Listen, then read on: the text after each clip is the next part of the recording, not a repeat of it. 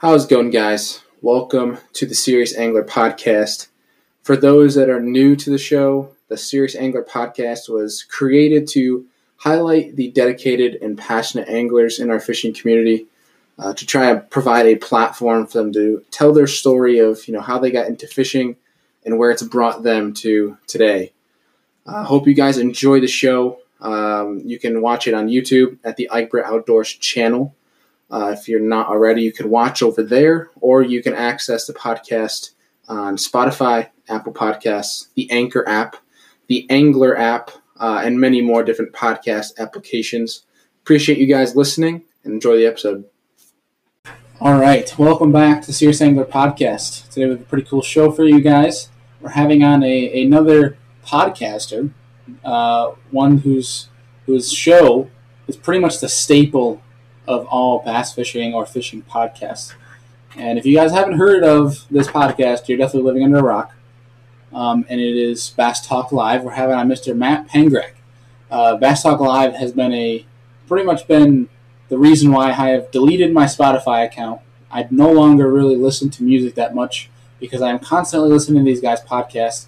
Him and Mark Jeffries do an amazing job of having different anglers on, and from different facets of the industry, whether they're working in the industry, they are tournament directors, officials, anglers, to talk about different topics in the industry right now, but also talk to different anglers about their experiences and different random questions and products. If you haven't heard about it, you guys need to go check it out because Bass Talk Live is a great resource for any angler trying to learn about anything. And it's cool because you really dive into these anglers that we listen to, we watch on TV, on live streams, and whose YouTube page we watch. You get to see kind of their personalities come out a little bit more, which is pretty awesome, which is very enjoyable, and you learn a lot. They drop some tips and things there where you can learn a little bit more about fishing and apply it to your skill set. So that's why I love it. And Matt is an angler himself, very good angler, very talented angler. So we're going to get on here, talk about his roots, talk about how the podcast started, and we're just going to see where it goes. I mean, it's going to be a fun time talking to Matt, so hope you guys enjoy it. Before we get into today's show, I want to remind you guys about the giveaway we are running that is going to be announced on episode number 100. Head over there, and you can head over to our Instagram page to enter to win 3 different prize packs from Angler, Douglas Outdoors, and Queen Tackle. It's a way to win some free stuff, so head over there and check it out. As well as make sure you guys have, if you have an Angler app, an Angler Bullseye, accept the Serious Angler Podcast Challenge. Go and catch and log 30 fish in 3 weeks for a chance to get on the show to talk to me. Like I said, I want to get you on here so I can interrogate you. No, I'm just kidding. But I want to get you guys on here to talk about anything. I would love to see someone who took it upon themselves to enter the challenge and come on the show. I would love to talk to you guys. So without further ado, Mr. Matt Pangrac. You can't see me? I can't. It just says the Serious Angler. What the heck? Let's see. It says webcam's working. This is weird. Let's see. What about now? Can you hear me? See me now? Nope. Yep, I got you. You got still got me? I got you. Yeah, we're good to go then. I won't touch the mouse or anything now. You're good. Yeah, so like we were saying, I'm headed to Port Charlotte. So I have grandparents down there. And figures timing-wise, my brother and I are going to head down because we haven't seen them in years. Yeah. And we figured right now with the way everything is and travel being so cheap, we're going to head down to visit them. And then we've never actually fished hard when we're down there. We always fish a little bit and then just really see them. But we're going down with the intent of staying with them so we can see them, but also fishing hard every day for cool. snook, tarpon, doing a little bit of bass here and there. And so we're pretty excited about that. But New York, I don't know if you saw it, just came out today, said if anybody from the certain states, Florida being one of them, that has escalating cases, yep, that if you come back to New York, you have to quarantine for 2 weeks. So it's kind of like an iffy thing. We're not going to be around anybody but family, but we're like, this is the worst timing for them to come out with this. Yeah, it'll be crazy to see what they end up doing with the Elite Series and all that stuff because there's a bunch of people affected with that. Yeah, I had my buddy who's on the Elites, Destin DeMarion, called me. Mm-hmm. I texted him. I'm like, "Are you guys good with this?" I don't know, because I sent him the article, and he said pretty much, Vermont gave granted access to guys fishing the Elite Series to be in Vermont because they have a quarantine too. So he's thinking that's what's going to be the same, and I shot Ronnie a message. Hopefully that all. But this is all just came out the last like couple hours, so yeah, literally. It'll be wild because it affects the FLW title, it affects it affects FLW tour, it affects 3 Elite Series and the Eastern Open. And yeah, there's some BFLs on and the River as well. The River too, that's a whole different. Because that's Canada, and they don't know how they're going to deal with Canada yet too. They were still trying to figure that out. Yeah, Canada is cracking down hard on people right now. For any boats from the U.S. go into the border, like I've been hearing some crazy fines that are getting hit just for fishing on the St. Lawrence River over the border. Yep, just for going into Canadian waters. Wow. A buddy sent a video because there was the Douglas had a Big Money Open, their little I saw that. Which, by the way, took 31 pounds to win. Yeah, I saw that. It took like 28 to get a check. There were guys with like 26, 27 pounds. They didn't even cash a check. I felt bad for them. It was ridiculous. But they sent a photo of there's just patrol boats down the whole river right up to where that border is. And they're just stopping everybody they see that goes across. Wow. Yeah, it doesn't even matter if you have a license. Yeah, that's nuts. Yeah. Most of those guys fish in Canada, too. Yeah, it's rough. I mean, we'll see what happens. I mean, I know it's in good intention, but like, it's just. Who knows? Crazy. I mean, fishing is low on the totem pole as far as like priority. It's just what we happen to do. So. Yeah. Well, it is what it is, but we'll see what happens. But yeah, we're recording, dude. So for everybody watching, listening, if they live under a rock and don't know who you are, talk a little bit about yourself and how your first experience fishing. What's the story of how you got into fishing and who like installed that passion in you? Yeah. Well, I've been doing this full time now in the industry since 2008, so 13 plus years. So I guess you could call that a career at this point. And I mean, I started fishing. My parents like took me to Canada when I was 2 or 3. It's pretty much the same story that everyone else has, and they just like kind of fell in love with it. But really, I kind of knew that I wanted to be in the industry, in the fishing industry. So Bass used to have a program called Casting Kids, and they still have it, but just not in like the competition form. And it was sponsored by like Kmart and Wrangler and all sorts of different sponsors. And it was like flipping, pitching, and casting 10, 20, 30 feet. You could actually like qualify like local, state, regional, and then national level. And like if you made it through your region, you got to go to the Bassmaster Classic. They paid for everything.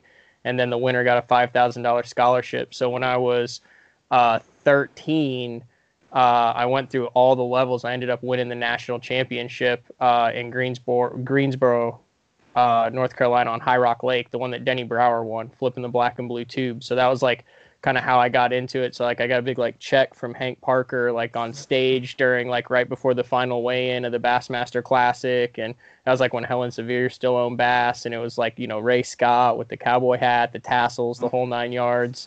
Like Roland Martin was fishing in that one, Jimmy Houston, Fish Fishburne, like we're all contestants in that classic, just to give you like some context in it.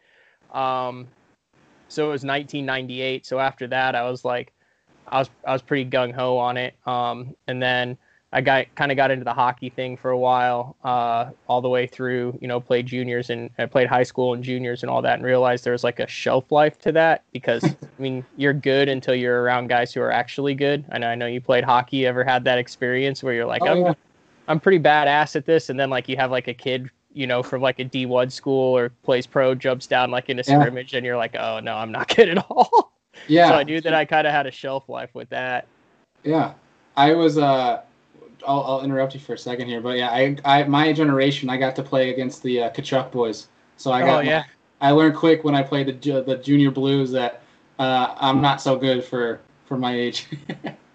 Yeah, mine was Michael Davies. He ended up being like the captain of Wisconsin back in the the mid 2000s. I guess would be what it is. But like I remember I played with him at like he played for the St. Louis Junior Blues in the CSHL, and then he jumped up. We were like in a tryout, and this kid's like 5'6", just like skating circles around everyone, and you're just like, wow, I'm not that good. So anyway, I knew there was a shelf life with the hockey.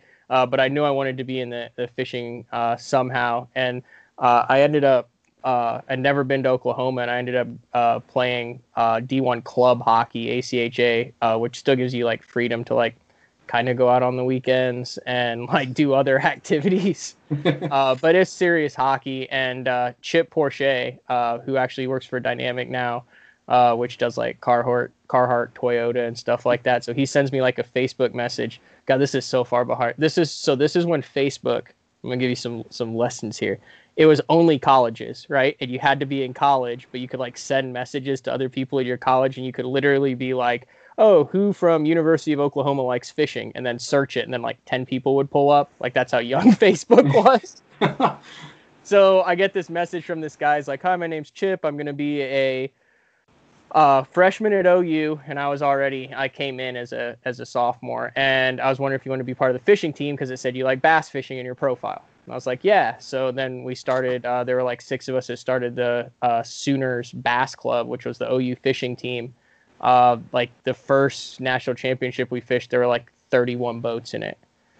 And you know how big college fishing is now. So, that was back college bass sponsored by Under Armour and all that stuff. So I did that for a number of years. Then once I graduated, I interned for the Bass Zone, which was based out of Moore, Oklahoma. Mark Jeffries ran a website that he had just gone national covering. And that was back when websites were super big.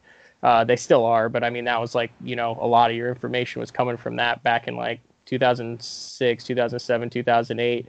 And I was like, just went like full time with him, started my own LLC, and it just kind of evolved from there. I went to every single Elite Series event from mid 2008 all the way through, I think, 2017. Never missed one. It was like, it was a lot of travel. And then fished kind of in between there and stuff. So, that kind of gets it to here. And then the last couple years, I'd focus on all that, but always fished too, just, BFLs, Bass Nation, stuff like that. And then I always just figured I'd know when it was time. I'd never really talked about my fishing side of it, just focus on like the media, writing, video, covering the Elite Series, the FLW Tour stuff. And, kind of got situated in that, kind of stabilized, and was like, okay, now it's time to kind of start fishing. So now I'm kind of trying to start chapter 2 and move on. Fished the Costas last year and the Bassmaster Opens this year. Fished the Opens in 15 just to see what it was like, and got my ass absolutely handed to me. And then, each year just kind of progress.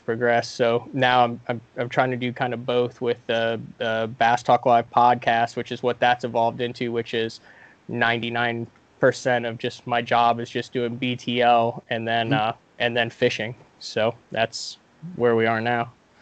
That's awesome, dude. Yeah. So what did you end up going to school for? Like, what was your degree? I was a communications major. Okay. So I did wherever I played junior hockey. Like I played in Cincinnati for a year, in Iowa for a year. I would take junior college classes. So I came in with my associates, and then, like I said, I knew I wanted to be in the fish. I knew I wanted to fish, but I wanted to kind of be in the industry also. I just wanted to be like, the more I got into it, once I started interning, the more I realized like the more tentacles, I guess, you can have, the better, because it's a very big industry, but it's also very small. So the more like skill sets that you have, the more likely you're able to get a little piece of the pie instead of have all your eggs in one basket. So that's why I tried to, I've done like pro team management, writing articles, podcasting, video work, editing, running a website, the podcasting stuff, kind of like doing a little bit of, not like agent stuff, but like doing a lot of stuff behind the scenes, ghostwriting, writing for magazines and stuff. So as I said, I've just tried to do a little bit of everything to stay in it full time, because it's the only full time, it's the only job I've ever had. Like I've never had an office job. I've never done anything else. I like slid lumber during the summers, like off, like in high school and college, and that was it. And other than that, I've just been in the fishing industry. Yeah. Well, I mean, it takes a lot of effort though to put on a successful podcast that you and Jeffries do. Like there's a lot of work that goes into that. I mean, for mine here, I put in probably a few hours just for my mediocre put together podcast here. it doesn't take a lot of effort to do this, but I can't even imagine at the level that you guys are at. Yeah, that's all Jeffries. I mean, he's been in the industry, so he started the Bass Zone 20 plus years ago, and he had a show on Sirius XM, actually with Gary Judici, who runs Blue Heron Communications. That's had some big accounts over the years, and it would be on like one of the sports stations. So like you turn on XM, and boom, it'd be the Bass Zone on Sirius XM. And then when the merger happened with Sirius and all that stuff that went down, it just didn't become feasible. And that was right. Like Jeffries has always been like a tinker. So he put in like 25 years at UPS, then retired. Mm-hmm. He's always been like very entrepreneur. So he like wanted to get on the forefront of this live stuff. So in like 2007, 2008, we were doing like live on the water coverage with like Firewire and stuff from the lake. And, you know, I'd be like under like with a laptop that like the police use, like a Toughbook laptop with like a Firewire connected to a handheld camera. I'd be like running it back through, rendering it, sending it to Jeffries, who would have like all this stuff set up, and then we would run like 15 minutes of live footage of fishing back in like 2007, 2008. And so it like developed, he wanted to do a live show, so that started with like 8 or 10 people in 2008. Like Kenyon Hill, who used to fish, was one of it. Drew Smith, Judici, Brent Conway, him, and then I guess I just stuck around. Like I just continue to stick around, and then for the past like 5 years, it's just been me and Mark. That's awesome. Yeah, that's such a story, and like that's one of the reasons like I really like Bass Talk Live is because you hear a lot about the history, and like I mentioned offline to you, I don't have a lot of connection when it comes to the industry. Every connection I have is I've initiated it. Right. Because obviously I come from a sport background. That and fishing doesn't really kind of meld together. But I like to hear about how things were in the past, and like you'll bring up like a certain tournament series, like where you and Jeffries talk about where, you know, pros would have to fish in the same boat together. Yeah. And I'm sitting there, I'm like, wait, what? Like I was mind blown. I had to stop, and I actually pulled over to a rest stop one time because I was so mind blown. And I looked it up on my phone. I read for like 30 minutes, and I got back on the road because I was so like. It was a shock. Like I didn't know how things were in the past, you know. And it's not like it gets highlighted like it does in NBA or NFL or anything like that. So that's why I like it, because you guys have the background for it. You have the knowledge of it. So that's one thing that's pretty cool. And I love hearing that. I just had to mention that too. Yeah, that's kind of one of my pet peeves in this deal is so like baseball and stuff. You get on like Baseball Tonight, you have like Tim Kirchin, you have like record books, you have histories of everything, so you can. When something happens, okay, like when Edwin Evers has a year like he did last year on the BPT, or Jacob Wheeler has that year, or, you know, something happens on bass, like KVD had a year on bass, like in other sports, you can relate that back to like previous years and statistics and say this is significant because this hasn't happened. Like in bass fishing, I feel like there's a lot of the history that isn't like well known by the majority of people, and it's not like easy to put it into context. Probably the most knowledgeable guy, not probably, he is the most knowledgeable guy. He runs tackle fishing retailer right now, is Ken Duke, and he actually has like a manifesto of all sorts of different records, baits, lures to really put things into context. But yeah, I mean, like it kind of drives me nuts. There's so many people that don't really know the history of, you know, the sport and how it evolved. And the cool thing about bass fishing is it's like it's an old sport, but it's like a young sport. So like, I mean, we just had the 50th Bassmaster Classic. Like the guy who started this thing is Ray Scott. And I mean, you've got guys who won the first couple Bassmaster Classics walking around the expo floor, and Rick Clunn and Gary Klein. I mean, he's probably not going to be fishing Bassmaster Classic anytime soon. Klein isn't, but with being over at MLF. But you have the guys who are like there at the beginning. You can like still sit down and talk to, and it's really cool. I think you put it all in the history of all the different tours and how it evolves. You know, it was a 10 fish limit, and then a 7 fish limit. Now it's a 5 fish limit. Now you have MLF with minimum weights and all that. You've had 50 boat fields in the E50. You've had bracket championships over a decade ago in FLW to determine the FLW Cup head-to-head matchups and brackets and seed. You've had a million different formats and stuff that have gone on in the sport, and I think, like, in order to put in context, especially what's happened the last couple of years, it's important that people know, like, that entire history of the sport. Yeah, I think one thing that kind of speaks to that, and I've told the story a couple of times for anybody who listens to the show, is I was at the Classic this year, and I was at the Douglas booth, and across from the Douglas booth was P-Line. And so you had like Thrift and them coming through, but then Scott Martin came through, and he had a line out the freaking door of people trying to meet him.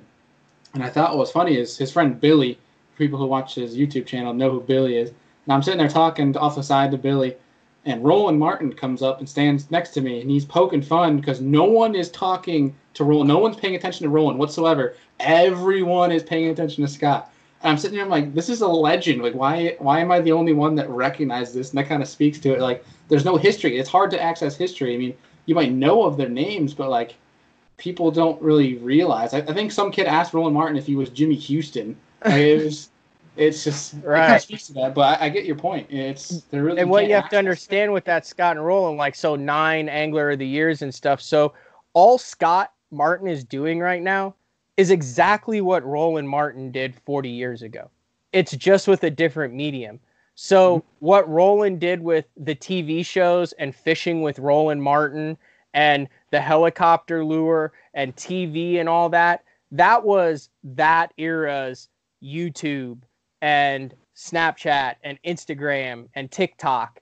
And he's taking that exact same method, combining it with his obvious immense talent that he has. I mean, you look at the Angler of the Years and the Forrest Wood Cups and the record number of tour wins and $3 million in earnings.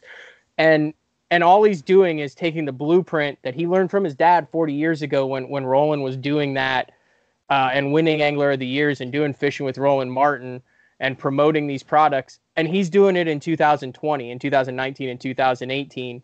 And everyone's like, oh, it's just we're forgetting the good anglers with the YouTube anglers and all that. No, it's the same thing that happened before. And trust me, in 15 or 20 years, there'll be something after, maybe even sooner than that. There'll be something after YouTube and TikTok and Instagram and podcasts and all that stuff. And people will be saying, oh, remember the good old days when people could just get on YouTube and blah, blah, blah, and all that. So it's just, in my opinion, at least, like a natural progression. And there's no better scene than in the Martin family, because those guys have capitalized by taking their success and then maximizing it on what the most current platform is to reach the masses and sell stuff. Because that's what it all comes down to, is selling stuff.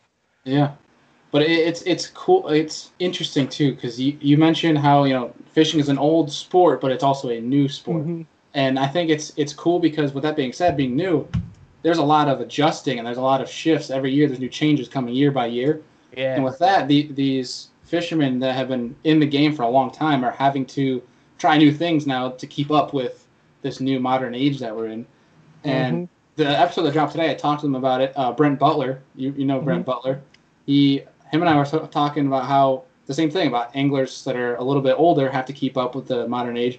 It's like Rick Clunn getting an Instagram like that. We thought that was a prime example of somebody who's a little bit on the old fashioned, who's doing their best to keep up with modern times. And I think that's awesome. But personally, I love that Rick Clunn has an Instagram. I want to hear more. Oh, dude, have you watched his YouTube? I didn't even realize he had a YouTube. Oh my God, Rick Clunn has a badass YouTube. Like, he goes through like the history of lures and stuff, and it's legit. Like, do not go to Rick Clunn's YouTube until you're ready to go down the wormhole, because you'll watch it all. Like, I don't know who he hired to do that. Like, I was trying to figure out like who, because I mean, I don't think he's doing it by himself. I think obviously he's got someone who's helping him.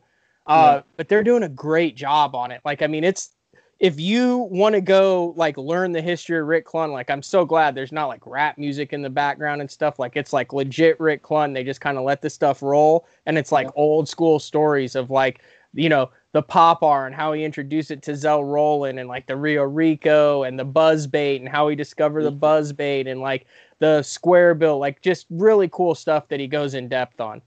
Yeah. Okay. Yeah, you need to check that out. I'm mad I didn't even know about that. Yeah, he's got a cool. Let me look it up. Have you watched that video that he's in, like the old school video? I want to make sure it's called the right thing. Hold on. Bear with me here. I'm trying to think. It's got like... Yeah, it's there's like an old video, a film. Yeah, it's called Bassman. Bassman. And it's Rick Clunn, Yelis, and Takahiro Omori. And it's from like 2005. I have not. It's really cool. You need to check that out too. It's like it talks all about Takahiro coming over, and it like goes through Rick Clunn's strategy. There's like segments of him like crawling through the grass, trying to become one with nature, and all sorts of like his good stuff. And then like Jay Yelis like covered on like right after during when he won the classic and stuff. Yeah, you need to check that out. Dude, I got a cool Rick Clunn story. So at the Costa last year, Rick Clunn, I didn't even know he had a brother. Rick Clunn was staying I was staying by myself at Lake of the Ozarks. So like Lake of the Ozarks, historic fishery. Rick Clunn goes way back there. Because before he moved to Missouri, he was in like Houston, Texas, working as like a computer programmer. And like one day he was in traffic and he's like, "Screw this, I'm out." He was like guiding on Conroe. He ended up in Missouri, right?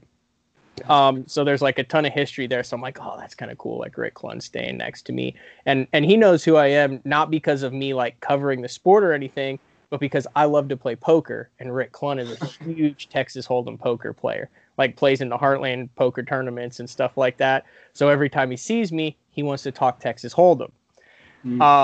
So he was like staying right next door, and I kept like running into him back and forth through the practice days. I just thought it was cool. So I'm like in the Walmart by myself at like 10 o'clock at night. I'm like going down the aisle and I hear like, I'm like, the heck is that? So like I keep shopping. I like go down another aisle and I hear like, I'm like, what is going on here? I like come around the third aisle and like Rick Clunn had been like whistling at me. And he like looks at my cart and he goes, "Who are you staying with?" Because we'd been, we'd seen each other for like 3 days, and I said myself, and he goes, "That's an awful lot of food for one person."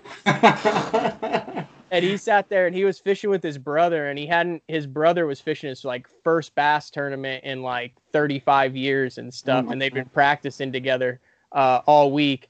And then Rick made the top 10 that week. And I remember like on day 2, Ozarks, it's like pouring down rain, just crazy. Everyone's like under the awnings at Lake of the Ozark, and Rick's just like sitting in his boat, just like super focused with like rain just pelting down on him in the pre-dawn like darkness. I'm like that guy's seen some stuff, man. He's been around since the beginning. He's won 4 classics, and he's still like just as pumped to do it in 2019 as he was back then. Yeah. Oh, what was it that he was like? He had to like take a second to calm down after like a 5-pounder or something because his hands were shaking because he was so excited. when he caught that, that'd have been the 05 classic, I think, or the 06 classic that Clausen won. He caught it on that spinnerbait in the grass. It was like a 10-pounder, and he couldn't even he's done that a couple times. He did that too in Florida the last couple years. Yeah. Dude, hope I'm still like shaking when I'm 70, don't you? Right? Yeah. Like the good kind of shake, like from inside, not uncontrollable. Shaking for good reason, yeah. That's funny. I had no idea he had a YouTube channel. Wow. Yeah. How did that... Dude, I literally am on YouTube every day. Like, I'd watch like 3 videos before I go to bed every night. I don't know how with what I search on YouTube that has not popped up. His channel is not popped up algorithm, once. Right. Apparently not. He's got a lot of views on it. I mean, some of them have 15,000 views. Like Skeet's channel, like he's come out with some good stuff too. I like his stuff where he sits in. And Edwin. Yeah. Yeah, I like how he slips in a little bit of trash talk when he talks to him. Skeet? Yeah. Yeah, well, that's just Skeet, man. Yeah. I like because obviously I talked to Jimmy a bunch, his brother, because he's with Douglas. Okay, yep. And I like the video that Jimmy posted and Skeet posted. I think it was this morning or yesterday evening where they were talking. They're next to each other waiting to blast off. So they're talking trash. And they're like, as long as I beat my brother. As long as I beat my brother. Yeah. Skeet's a good dude. Yeah, I haven't even looked to see the results from today. I forgot to look at that. Do you know who's winning of day 2? No, Jason Reyes, like, drilled him. He had, like, 27 pounds. Oh, my gosh. Jeez. He caught the heck out of him. Just throwing a sink. I wasn't really surprised to see Wheeler winning day one. I was like, it sounds bad. I'm not trying to put a negative term on it because I'm using the Patriots, but I was like, oh, there he goes, the Patriots winning another Super Bowl. Like, here goes Wheeler again. Dude, like, you know what? I would say, okay, Kevin is still the Patriots. We kind of had this talk on BTL. Kevin is still the Patriots. Okay. Wheeler is Mahomes. Okay. Wheeler is Mahomes because Kevin has the 6-7 AOYs. He's got the 4 classics. He's got the mid-20s wins.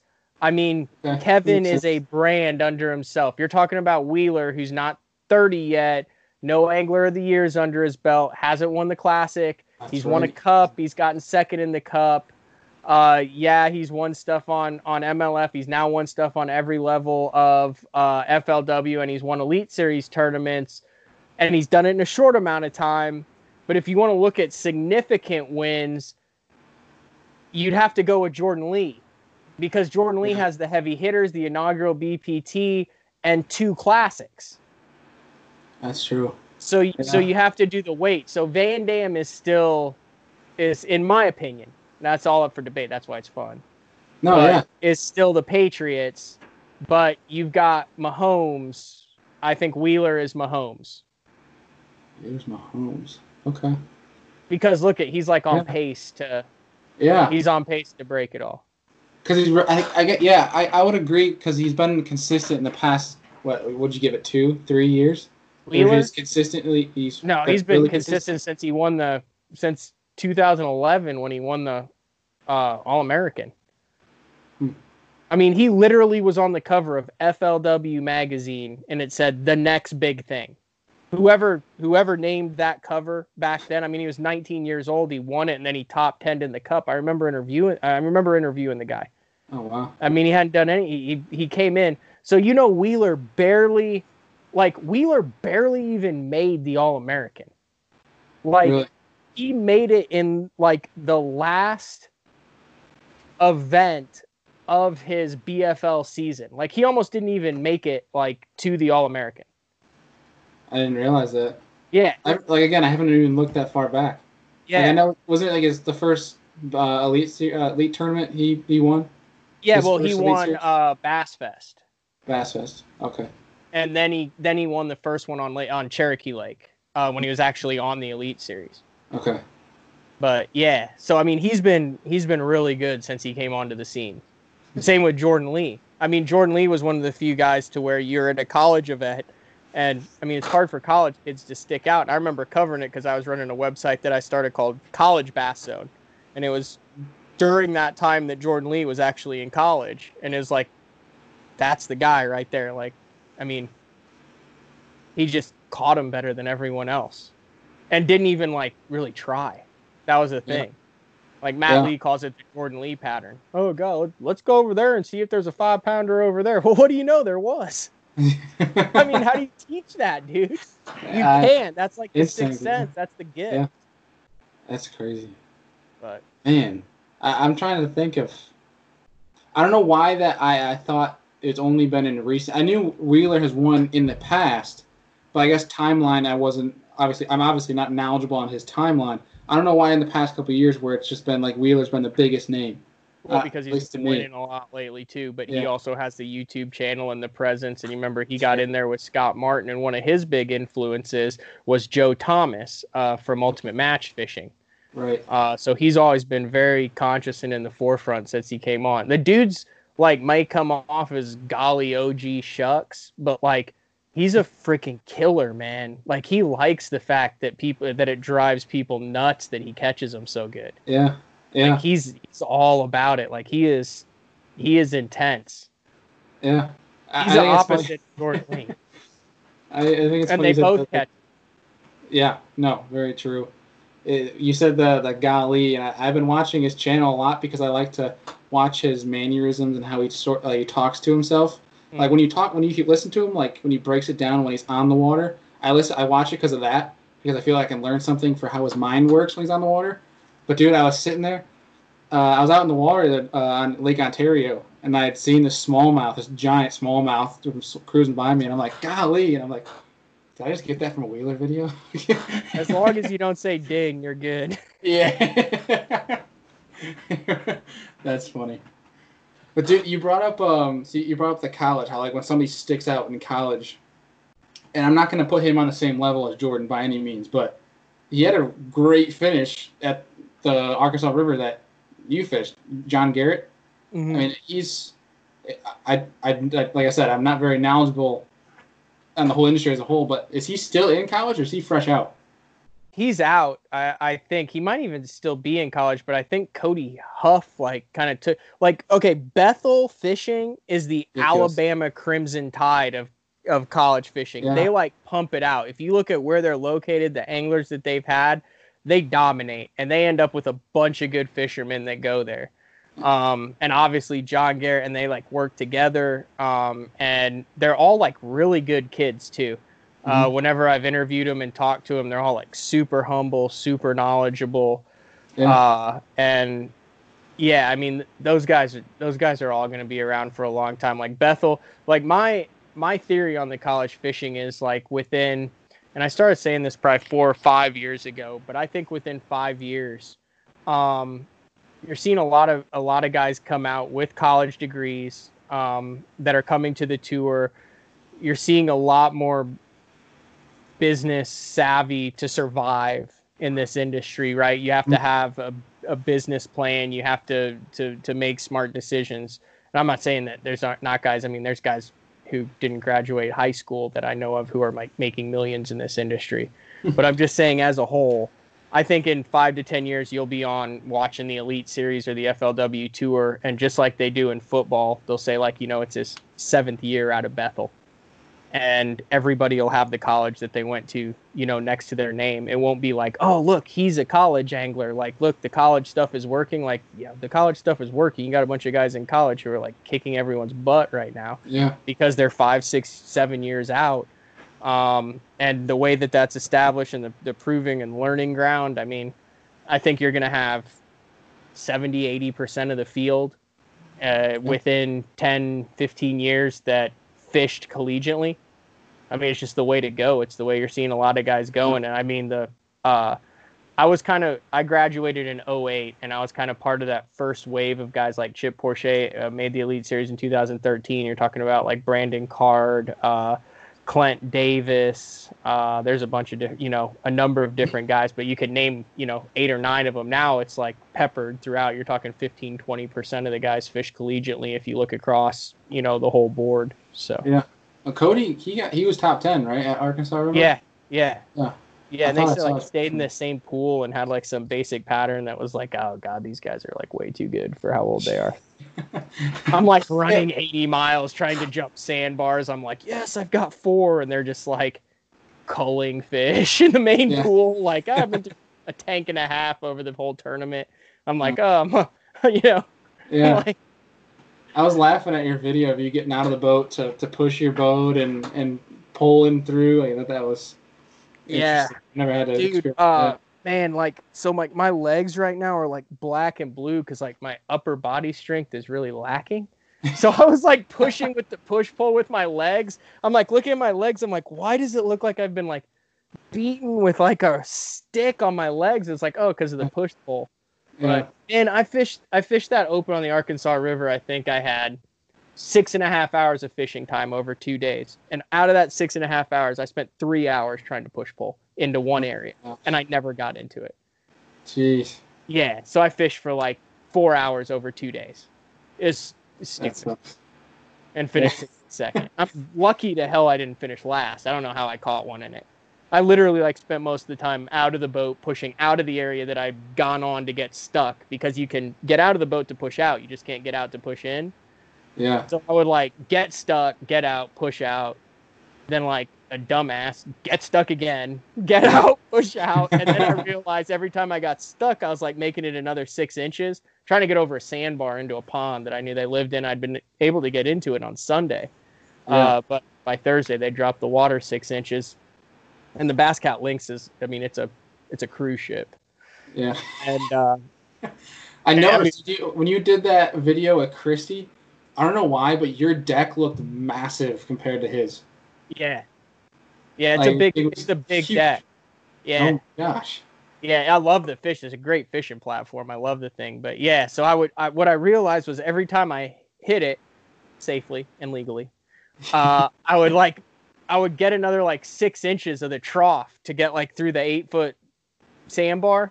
Yeah. So I was like, man, if I do this like 6 more times, I'll like have a trough that I can just idle through. Yeah. So I did it on day 2 and I got through it, but it never occurred to me that like once I got into the front half of it, like to get into the back half where the fish were, I had to go over a flat that had been in 1.5 feet of water and now was in like 10 inches of water. Oh so God. I was like, you'll see it on the YouTube video. I was like, we're in, baby. Yeah, I can't believe it. We're like hugging my co-angler. And then it's just like, whoa. And I'm like, oh God. And there's no way I could get over that second flat. So I had to just push the boat out and then had a couple hours to fish. It was the craziest thing I'd done in a tournament. I mean, you pay $1,900 or $1,800 to go fish an open, and then you run 50 miles, you lock, you only have 3.5, 4 hours to fish, and then you spend 2 of those hours trying to jump a sandbar. I was surprised I had the guts to do it. I'm not going to lie. Yeah. What did your co-angler say when you told him to play? So the day 1, I didn't have a co-angler, so I was like, whatever. But I also I only spent like half an hour trying to get in there on day 1 because I was like, okay, let's not just like completely be out of it after day 1. So like I wanted to make sure that I brought some fish in. So I caught 4. And day 2, I was like, man, if I can get 45 minutes back in that pond, I think I'd do pretty good. So we spent like an hour and a half. He was all about it, man. He was like in and out of the boat and stuff. Oh, dang. That's cool. He's like an older dude who was like in really good shape. So here's the funny part about it. So like, because I got his phone number and stuff, I was trying to figure out if I need to get in there or not. And I like had to call him up and ask him how much he weighed. Oh like over the phone, I was like, there's no easy way around this, dude. But like, how much do you weigh? He's like 140 pounds soaking wet. And I was like, cool. I was like, you cool with like wearing shorts and potentially having to get in the water? Hell yeah, I'm up for an adventure. I was like, awesome, dude. That could have, he had a good day. I wish he'd caught more, but I had 2 for 413, 62nd. I'm not completely out of it trying to qualify for the elites, but I mean, it's obviously not where I want to be. It's not like an impressive finish in any means, but is that the goal? Is that your 100%? Yeah, nice. At this point, like I want to combine what I've learned over 13 years working in the industry and fishing, and then like transition that into the fishing side of it. And it's kind of frustrating because everyone just assumes, oh, you've been around it, you live it. I mean, talking about it, doing it, covering it, being with the guys who are doing it is 100% different than actually doing it yourself. What it comes down to is decision making. Mm-hmm. Decision making, I think, and time on the water, which I've got a lot of time on the water. But the only way you can get good at decision making is to make decisions. Yeah. So, I mean, you can cover it and know all this stuff and everything, but if you're not making those decisions, you're going to suck until you've made a lot of bad decisions. Yeah. Well, that's what you see the best anglers doing. I mean, they might not be the best mechanically, or they might not be in tune with the best, patterns or whatever you want to call it, but they know where to go, when to throw what, and how to throw it at the right times. And that's why they're successful. I said this a couple times before, but like, so everyone's like, oh, well, what about a Brandon Palaniuk? A guy came out at 22, 23, won the Bass Nation, jumped on the Elite Series, or he almost won the Classic, jumped on the Elite Series, 1-13. He's off. He's low 20s. How's he competing with all these guys? He must be a freak.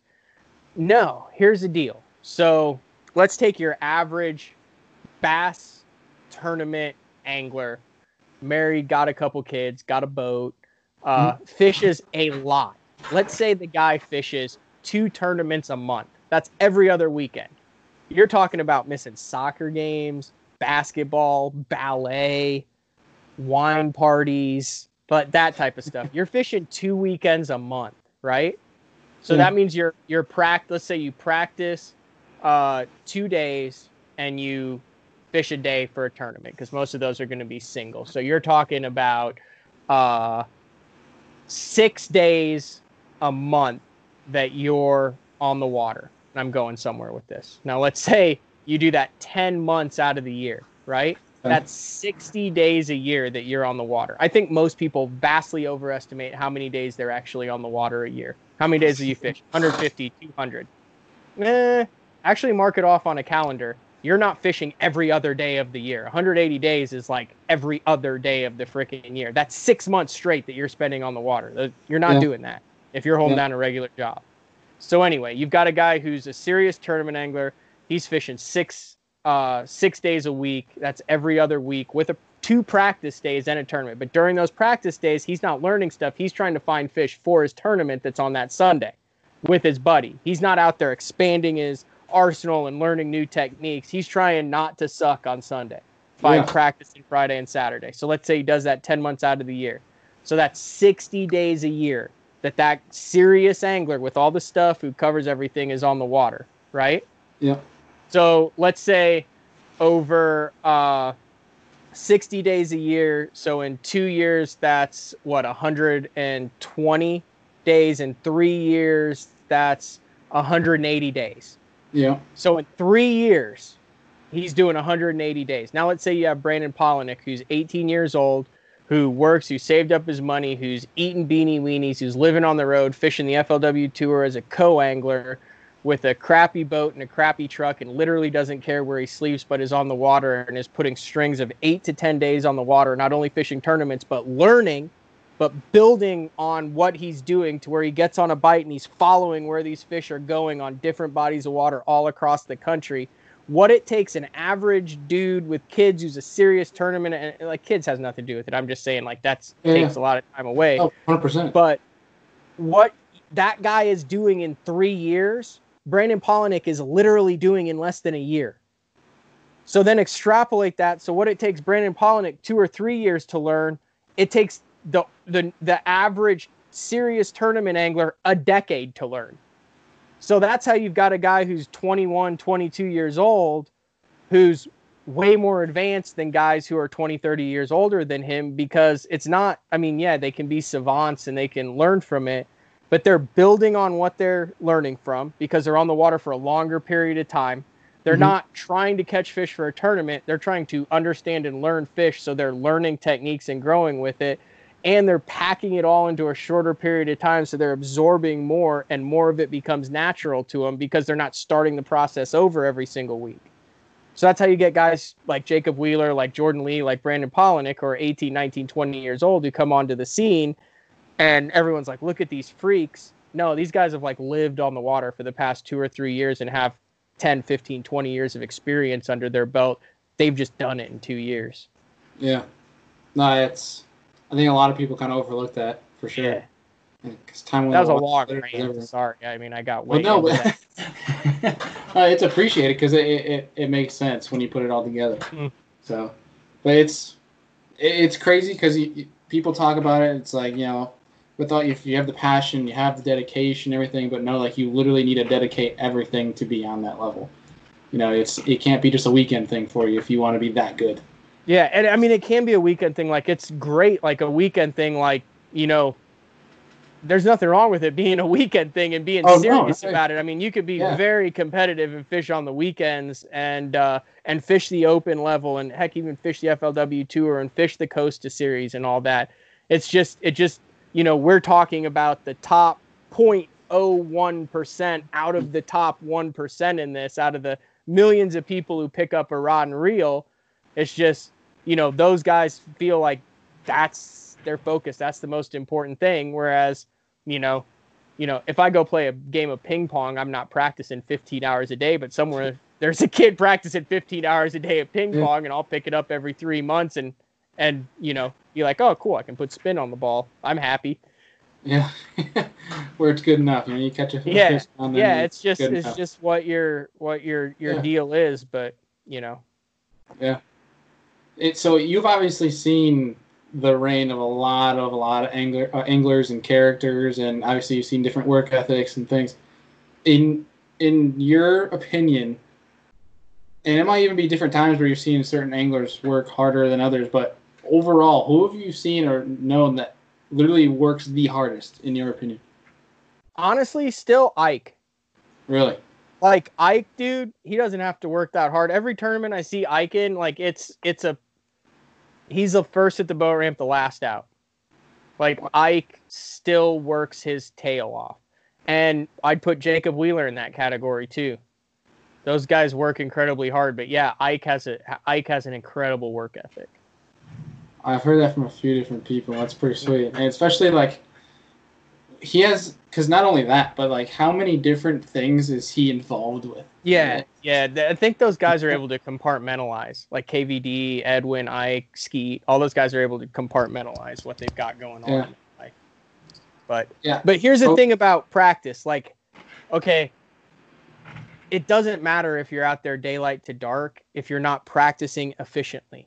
So you've also got a bunch of guys who are like, I don't know why I'm not catching them. I'm going out there. I'm at 5 a.m. I'm getting off the water at 8 p.m. I'm literally mad.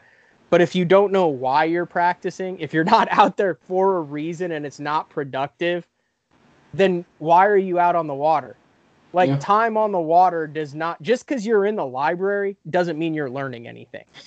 And just because you're reading a book doesn't mean you're going to pass the test. Like, you have to be reading the right book in the library, understanding what you're reading.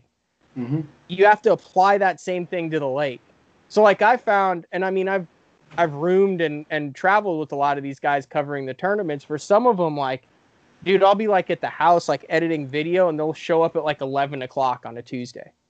You're like, the hell are you doing, man? Like, you got like 9 more hours. And it's like, it just wasn't productive. Like, I wasn't feeling it. It wasn't fun. I wasn't getting anything. And they're done for that day. Well, for them, that decision was productive. Other times they like come in and they're like, dude, I found something like Twilight and I think it's going to play. So I think that's another important aspect to get is have a reason why you're out there. Like, obviously Ike has a reason, but if you're just out there beating your head against the wall, practicing without a reason, without feeling like you're building something, get the hell off the water, man. You're not doing any good. You're just like frustrating yourself. Yeah, you're destroying yourself mentally. Yep. Yeah. And I mean, we're all still guilty of it. Like, I was guilty of it for a couple days at this Open too, where I was just out there and I'm just like mindlessly fishing. And I'm like, well, I got to be out here, man. It's like an official practice day. Well, I wasn't being like, I had no reason to be out there. All I did was waste my time and get discouraged. in my opinion. Yeah. When, there's another interesting aspect to the whole practice thing is how much you're actually fishing, right? So, like, when Buddy Gross won at Eufaula, my buddy called me, like, asking if I was watching it, and I said I was, so I was telling him, and he goes, "Oh, he said he fished for 1 hour during practice. What does he do? Just like sitting around doing nothing?" And I'm like, "No, like, he's on his graphs, dude. Like, he's an offshore. That's what he's known for. He's a ledge fisherman. He knows how to read offshore." And he's like talking, like, "Oh, this is a waste of time. He should be finding fish." I'm like, that is what he's doing. Like, I think it's like we talked about getting, like, the modern age now with these electronics becoming more. Not that they weren't necessary back 10, 15, 20. I don't know the timeline of electronics, but how literally they become, if you don't have them, you're already a loop behind everybody. Like, if you don't have the electronics or know how to read them, like, you're already in a sense 3 steps behind people. Yep.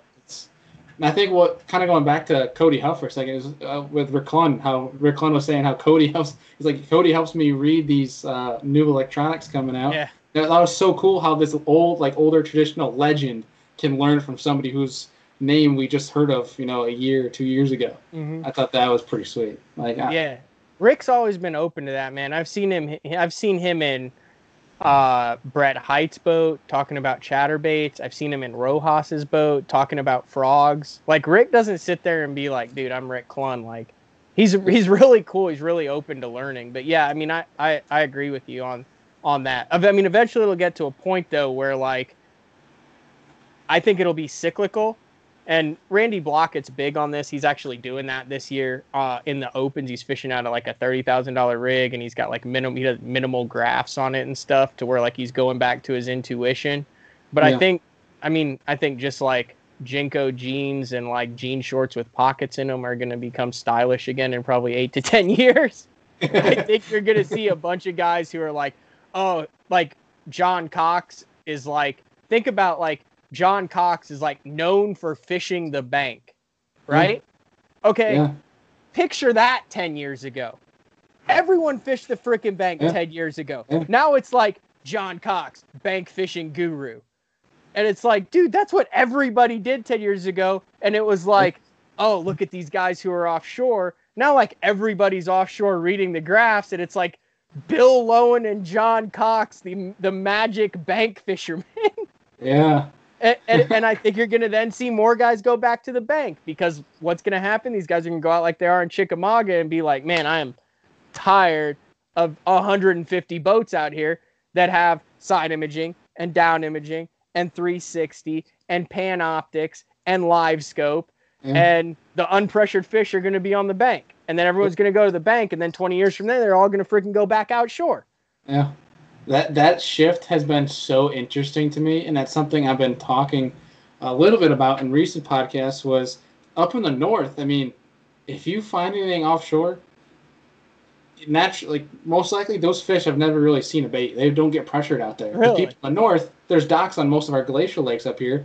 Oh, yeah. So everybody just kind of goes out and fishes docks and just shallow grass. If you find anything offshore, I mean, not many people do it. Whereas down in like Chickamauga, the lakes like Chickamauga or Gunnersville, and in everyone, the TVA fisheries. Exactly. People naturally are more than shallow are fishing offshore. So you're seeing that shift of those unpressured fish moving shallow because it's getting less pressure than offshore. And like I was watching, it was Jody White's Instagram story, I believe it was. It's he's glancing across the lake, and there's like 3 boats sharing a ledge, and I'm sitting there like, I would be going nuts. First, because like for me, I'd like my space. Mm-hmm. I don't know how 3 boats share it. Like I thought back to like the Lambert Randy Haynes deal. It's like, I mean, they were bumper to bumper. You know your fishing history. Yeah, like I thought. I'm just like, those boats aren't that far apart. Like I'm like, this used to blow up, and now it's like it's. I don't know. And it all works. You don't know. Those could be 3 guys that are living in the same house. Probably. That are sharing a spot that said, hey, let's blow this shell bed out on 2 days and make sure no one else gets in it. I mean, it could be it could be a guy who owes someone a favor from the last tournament, where he was fishing a slough and the guy came in and he said, hey man, come on in here. I know you need a check too. And then when he rolls up on that shell bed, he said, hey, you got me last time. Now, I mean, you don't know how any of that stuff goes down. Or it could be 4 really pissed off guys casting at each other going, why the hell are you here? You don't know what the scenario is. Yeah. It's all different ones of that. Yeah. So, I mean, ironically, I watched, and it's the 2 guys who started MLF, I watched Boyd Duckett and Gary Klein on one side and one on the other side, right outside of Paris Landing on Kentucky Lake in the mid-2000s, fire 1-ounce football jigs at each other's head because they were both pissed that each one was on the shell bed. It was the greatest thing ever. It was like an Old West shootout. One of them was on one side of the shell bed, one was on the other. They were just slinging one way and the other would sling that way. They'd be like bringing their baits back and stuff. I was covering it for Basso, and Harold Allen's like, one of them's about to get smoked in the head with some lead. It was the coolest thing ever. I mean, it was just an old-fashioned, I don't want you here, you don't want me here, I'm not backing down, you're not backing down, let's just chuck jigs at each other. Oh my God. Is that on film? Awesome. It was awesome. I got pictures of it. Oh my gosh. Yeah. I've never heard about that. Well, I mean, there was no one else out there. There's no one covering it. There was no live coverage of it. I mean, if it wasn't a photographer, there was no blog, there was nothing. The guys went out, and then when they came back in, they weighed their fish, and that's the only info you had. That's fair. Yeah. Really stupid question, but I've always been curious, and I've never thought of who to ask. But back in the day, when they literally put fish on a board, would it be normal? Like, do they eat them after, or do they literally just dump them? I was always curious. So that was even before my time. Yeah, like way back in the day. I would assume they'd fillet those suckers. I would think so, right? But I'm trying to. They would have to fillet them. Back in the stringer days. Yeah. They would have to fillet them. Dude, you gotta get some. You should get an old school dude on who fished back in the. I have to. In the catch and kill to string them up, string the 15 up. I'm gonna have That's to. A great question. Yeah, I was always curious about that because I remember seeing pictures. Did the winner just have like a fish fry to be like, these are $30,000 bass we're eating? Everybody brings their fish in the weigh in. Yeah. Everybody cooks them up with each other every day. Like, I don't know. That sounds like a great time. I mean, if they weren't bass, you're killing. Yeah. But, yeah. That's very interesting, because I know like some of the deceased fish in different tournaments, they'll like fillet and donate, but then you also run into issues with like live well additives and things like that, and how long the fish had died. So it just kind of varies on state to state on how it goes on what they do with those deceased fish. But yeah, well, you say the additives, and that brings up a cool thing I just want to throw out there is I've started doing these little panels on this podcast. So like I did a smallmouth panel where I had each region a representative, so like the South, Midwest, West, Northeast, sort of thing. I wanted to do one soon with fish care to get people on to talk about, because I don't think there's a lot of information on there how to take care of your fish. Because like you get guys down south that throw ice in your live well with these fish that are in really hot water, and that just shocks the hell out of them. It's. And I'm not the most knowledgeable by any means. It's just kind of just bringing people in and letting them talk about it. Yeah, the KVD of Fish Care is Gene Gilliland.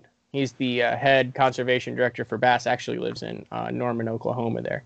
But yeah, he knows. He's the guru of what is good and bad for the fish. He was at the Central Open and stuff. They like when we do the Bass Nation stuff, we like dip them in this like salt bath thing that like stuns them, but it like supposed to kill the bacteria on the outside. And then we do all sorts of different little things that, because Gene, that's what he has. He was the head fisheries biology in Oklahoma for, I don't know, 20, 30 years. And now he does it for bass. So didn't you guys have him on? Yeah. We've had him.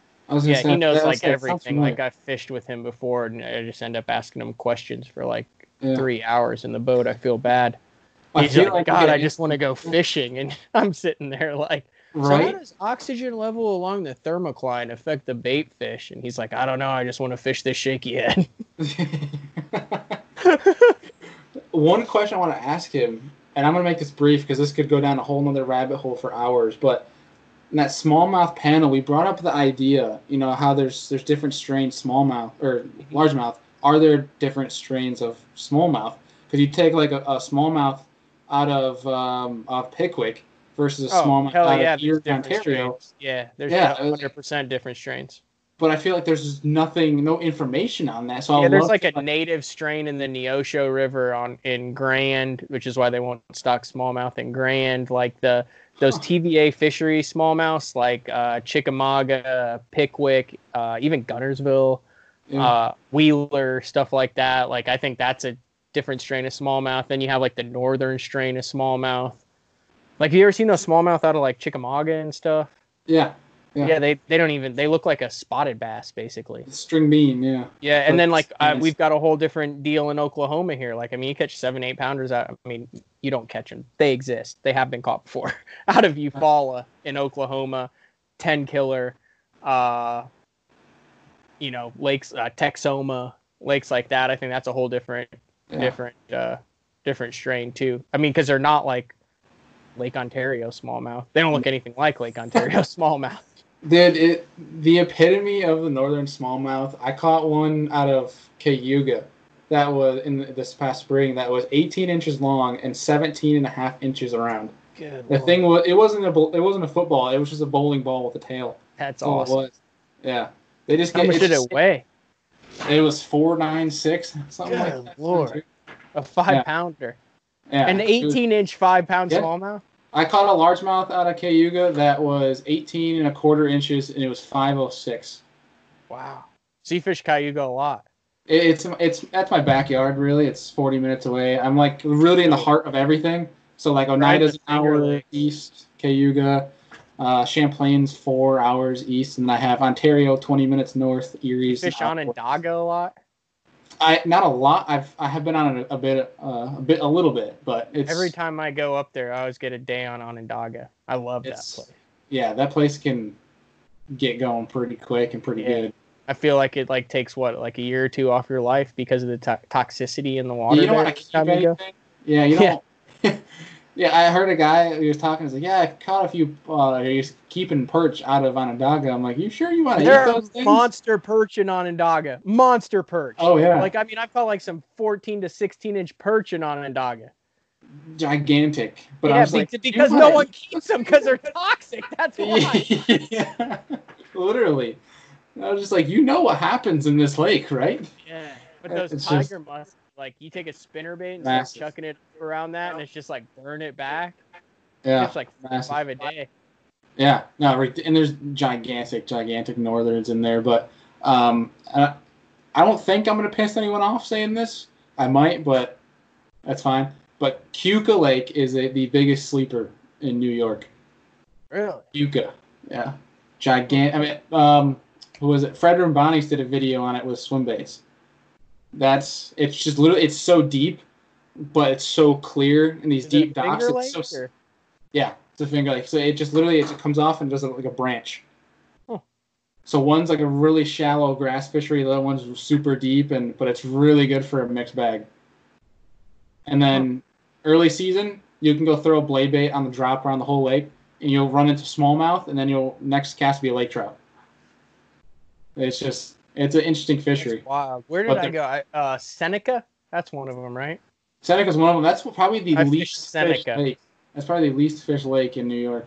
Yeah. I ended up catching pike on a spinnerbait all day. I mean, for the southern guys who don't catch pike, like catching what? How big is that? 30-inch pike? Something like that. It's freaking exciting. Yeah. Dude, if you want a serious, like, if you want to go for toothy critters, like, Canisius Lake up here is the way to go. Tiny little lake, but there's some, I mean, it takes probably 21, 22 pounds to win most tournaments throughout the summer. But there's big tigers and northerns in it. But, man, there's so many good lakes. We're spoiled up here, for sure. Heck yeah. But you only get it for, what, 5-6 months out of the year? From, like, on a good year, March to October, November. But you guys can fish for bass whenever, right? Like you don't have a season? We can fish for bass all year round except for, I think it's 2 counties on the river, St. Lawrence, where you can't. They literally just opened up last weekend.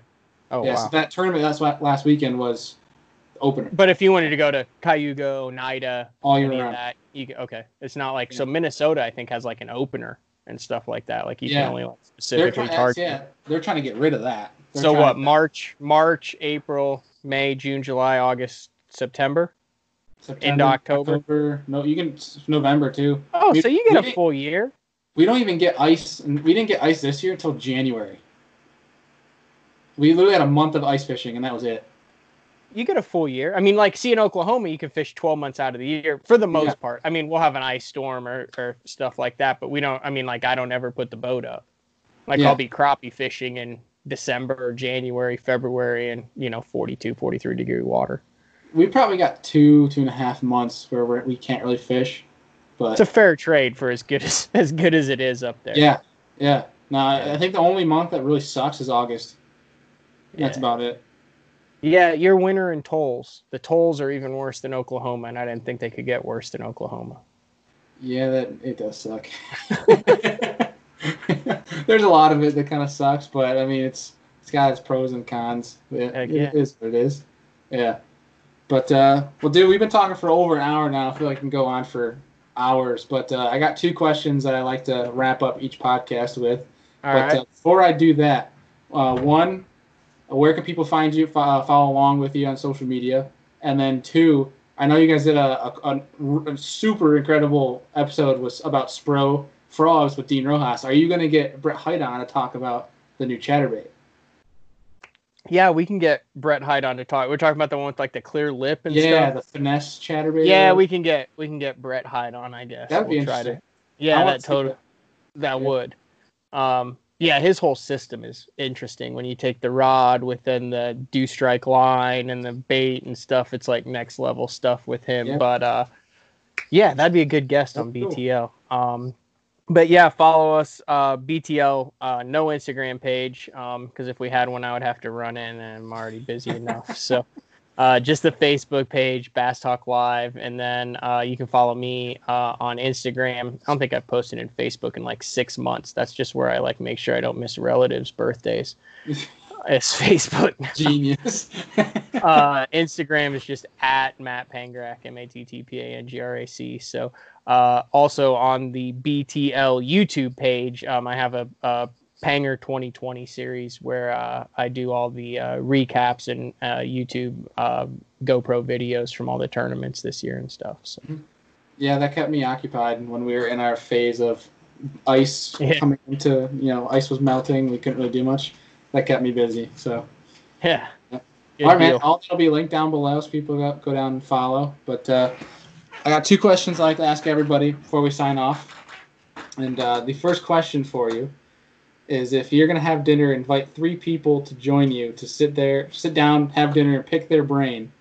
Who would you invite and why? They don't have to be fishing industry, and they could be past or present. Don't have to be alive. Any 3 people. Who would you want to pick their brain? I'm gonna stick fishing industry. Okay. Just to keep it easy. Okay. Definitely Ray Scott 1, because I want to ask him about the early years of bass like that. Ask them if they eat bass or they just dump them. Yeah, ask them what happened to those bass before the catch and release and stuff. So I'm gonna go Ray Scott 1. 2, I'm gonna go the late Irwin Jacobs, because he did a lot of innovative things in the industry and on the business and non-endemic side. And FLW in their early years was never afraid to really go outside the box with some of the stuff that they did. And I mean, you look at that empire that they built over there.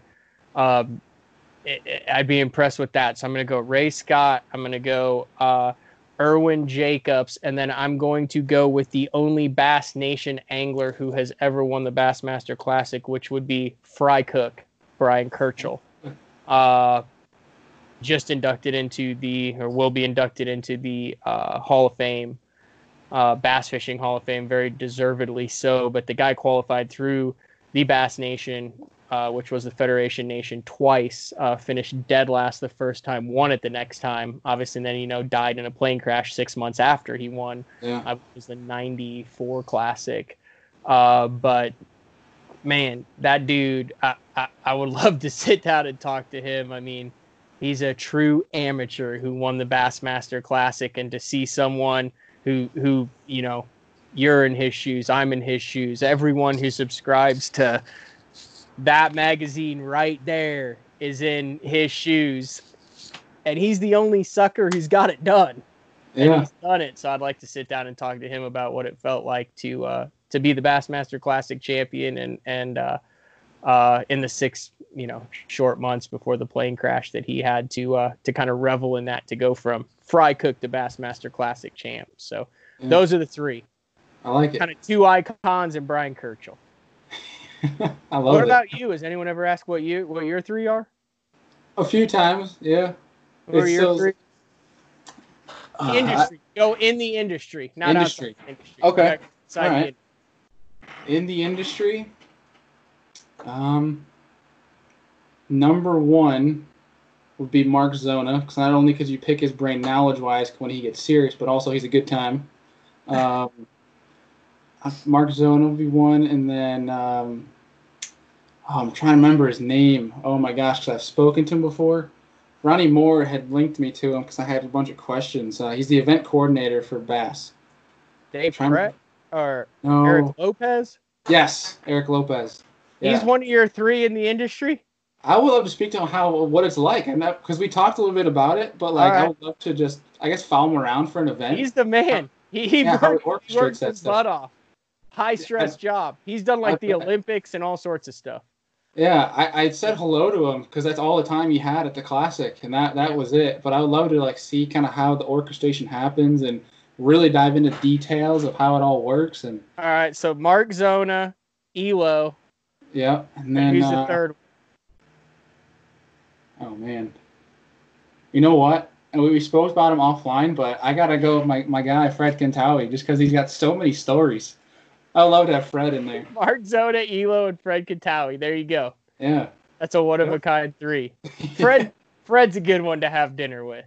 Yeah, 100%. Also, he's got expensive taste, and he's not afraid to pick up the tab. So I still have $100 for anybody who can email me and tell me what exactly Fred Kintawi does. The dude just... He's like the man that's on the cover of the Dos Equis commercial. 100%. What are you doing? Oh, I'm out here. I'm getting paid to sturgeon fish. You're like, what? He's like, yeah, they tag everyone I catch and they pay me. Then you call him a month later, how's the sturgeon fishing? I don't know, I'm looking for rare flowers in the desert. Then you call him the next time, it's like, hey, you've reached the voicemail of Fred Cantali. I'm in East Asia for the next 3 months. You just never know where he's gonna be. And then you'll be like, hey, have you seen this like rod or lure or something? And he'd be like, yeah, I designed that. You're like, what are you talking about? Yeah.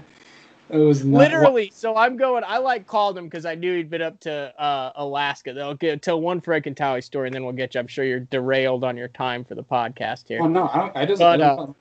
So I went up. So I played hockey at OU with a dude named Owen. He became like one of my best friends, and his family ran Alaska West Air. So I go up to Alaska every other year, and we do like just crazy Alaska trips. So I called Fred and I was like, hey man, I'm doing this like Naknek River, which is like the Falcon Lake of trout fishing. Went up there in October. It's at the base of the Aleutian Island chains. You take like a helicopter to a beaver, and then you have to land in Lake Clark and get gas. And then like you go down the side of like Lake Iliamna, which is like in River Monsters, Jeremy Raid's river. Yeah. I'm like looking out the window. I'm like, that's Lake Iliamna. And then you land in this deal, and it's like in the town of King Salmon. And when we were there were 17 people in the town. We traded 2/5 of Jack for 2 boats with motors from a dude named Fundine. You can't make this stuff up. Oh my God, what? So anyway, that's how remote this is. I say that that's how remote this is. It's like literally at the base of the Bering Sea where Deadliest Catch is. Yeah. In October, no one's there. So I tell Fred where I'm going, and he's like, oh yeah, I like guided out there. And he's like telling me sandbars and like runs that I need to be fishing on the Naknek River in a town with a population 17. And then he goes, oh, did you stop at Lake Clark to get gas where that like weirdo lives with the giant cross on the hill? And I was like, yeah. He's like, oh, I guided for him for 3 years. I mean, there's literally like 3 human beings in a 150 square mile radius. And this guy is telling me exact runs and the only place to get gas in a 500 mile radius in southeast Alaska. It's freaking nuts. So then he's telling me about like back trolling and stuff. So like he sends me this book. It's called like Boondoggling for Steelhead or whatever it is. Cause I kind of got into steelhead. So I like take this thing and I'm going to impress my buddy. I'm going to be like, look, I know a buddy who wrote a book about steelhead fishing. Right. So I get down there and I pull the book out and he's like, yeah, we all have that copy, dude. And he like pulls his copy out and his other buddy's like, yeah, I got that copy. And I was like, where'd you guys get that? And they're like, this is like the Bible for steelhead fishing down here. Oh my God. And I was like, seriously? And I was like, well, I know the guy who wrote it. And they're like, no, you don't. And I was like, yeah, it's Fred, man. Yeah. They're like, you know this guy? I'm like, yeah, I know this guy. Like all the people in Alaska have his book. Oh my God. Dude's a living legend. Yeah, and he can play it. I mean, have you hit the slots with him yet? I have not, because my wallet would not be able to afford that. Yeah, because I know he talked me into it. Big fan of the Buffaloes. That's all I'll say. We'll close up the Fred Cantali talk with the big fan of the Buffaloes. Listening to him and David Dudley talk for 2 hours blew my mind. That's it. Yeah, you should have that on the freaking show. Yeah, right. But all right, man. So last question, real quick, before we sign off, is just super simple. Favorite fishing memory. Favorite fishing memory would be, oh, that's cool. So that smallmouth right there. Yeah. That was the first 4-pound smallmouth that I ever caught, and it was in Canada out of a 16-foot Lund in Lily Bay with my dad at the tiller, and I cast a Rapala G11, and he had said the first smallmouth that I catch over 4 pounds we would mount. I was using his Mitchell 5.6 spinning rod with an old Abu Garcia spinning reel, and that sucker right there came up and ate the Rapala right off the top, got wrapped around a log. I can picture it just like it was yesterday. I said, I think I was 11 or 12 years old, and I got that sucker in, and then we kept it at the end of the stringer for the next 14 hours while Well, we fished around, and I came back, and that's the actual replica of it. It was, right at 4 pounds. 4-pound smallmouth, but it means a lot to me. Yeah. So that's probably my favorite fishing memory right there. Yeah. That's sweet. You're reminded of it each time you go in the room. That's pretty. Yeah. Was the rod like the Mitchell 505 or something like that? Dude, it was literally from like the 60s. I'm surprised you didn't say you had like a Pflueger President or something on there like everybody else and their mother seems to own. No, it was like before that. These are like from the 60s or 70s. Like it was my dad. So my dad would get one new combo when we went to Canada every year, and he would always get like a push button and a 5.6 rod. But we had the 2 spinning rods that he had from when he went to the Boundary Waters back like when he was in his 20s. So I would still use those. Wow. Yeah, that's awesome, dude. That's probably my best memory. Real quick, how much does that largie weigh? That is a 922. I think it's a 922 largie. So do you have time for this story? Yeah, I got So I was freaking 18 years old. It went 922. I'm fishing out of the back of the boat. No, I was 17 years old. I'm fishing out of the back of the boat because I wasn't 18 since I hadn't left yet to play hockey. And I'm fishing with Assumption Bass Club. Okay. Out of the back of the boat, Bandit 200, Lake Taylorville, Central Illinois. Right? Yeah. And I caught a freaking 9-pounder out of the back of the boat. Oh my God. And then promptly during the celebration shattered the guy's windshield. How? From like an out of production Ranger. Because I was like, yes! And I like the butt of my rod while I was celebrating, I leaned up against the windshield with the rod, and then it cracked and broke. Okay. So I caught a 9-pounder behind him, and I broke his windshield.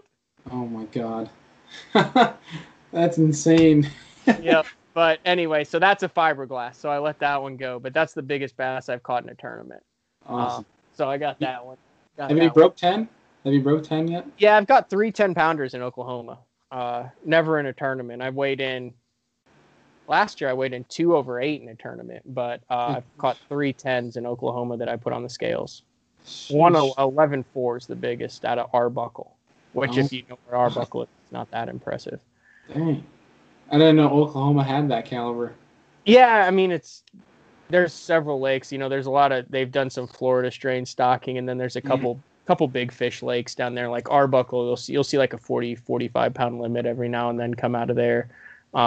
During the spawn, 2 of them have been spawn fish. One of them was on a spinnerbait on Thanksgiving Day. That's pretty sweet. Yeah. Yeah. That'll give you something to be thankful for. Yeah. Awesome. Well, dude, I gotta say thank you for taking, an hour and 20 minutes of your time and to come on here and talk stories. And I learned, I couldn't even tell you how much in this podcast, just even history of fishing. I love it. So thank you for that. I really appreciate you taking the time.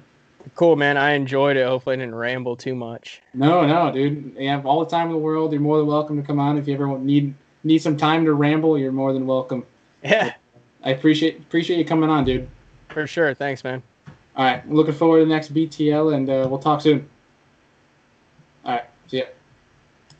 All right. So I hope you guys enjoyed that podcast with Matt. That was an absolute blast. I got to learn so much about the history of fishing. There's so much that goes on and has gone on in our industry, in this fishing industry, years and years ago that we don't even know about. And as Matt mentioned, there's no good way of even looking it up. There's not a lot of context there for you to go and look up and know what the heck even went on. It's not like the NBA, the MLB, the NHL, NFL, MLS, whatever, these big time sports where you have the history of that sport at the palm of your hand. You can access it very easily. Fishing's not like that. So it's always awesome to kind of hear these different stories. And Matt is definitely a great resource because he's been around a lot. He's been around a lot of people, been around different situations, and he's heard these stories and he's able to pass on that knowledge. So that was pretty awesome to talk to him for a while, and I truly enjoy and appreciate him coming on the show. Hope you guys can say the same. Head down below and follow him. If you guys have not listened to the Bass Talk Live podcast, you are definitely missing out. If you listen to my podcast, you would love the Bass Talk Live podcast. So head over there and give them some love, show them some support, and you guys will definitely, truly enjoy Bass Talk Live podcast. So thank you guys for watching and listening. If you're not already, subscribe to the Egbert Outdoors YouTube channel. Head over to our Instagram page to enter the giveaway. You guys can find our podcast on any podcast application out there. So thank you guys for watching and listening. We'll see you guys next time. Hey guys, I just want to say thank you for listening to my podcast in its entirety. With that being said, if you'd like to support the Serious Angler Podcast, please head to my page and click support. Any amount really helps me be able to create content for you guys and also helps me, pay the bills, which gives me more time to make podcasts for you guys. Thank you guys again for listening to the Serious Angler Podcast, and we'll see you guys next time.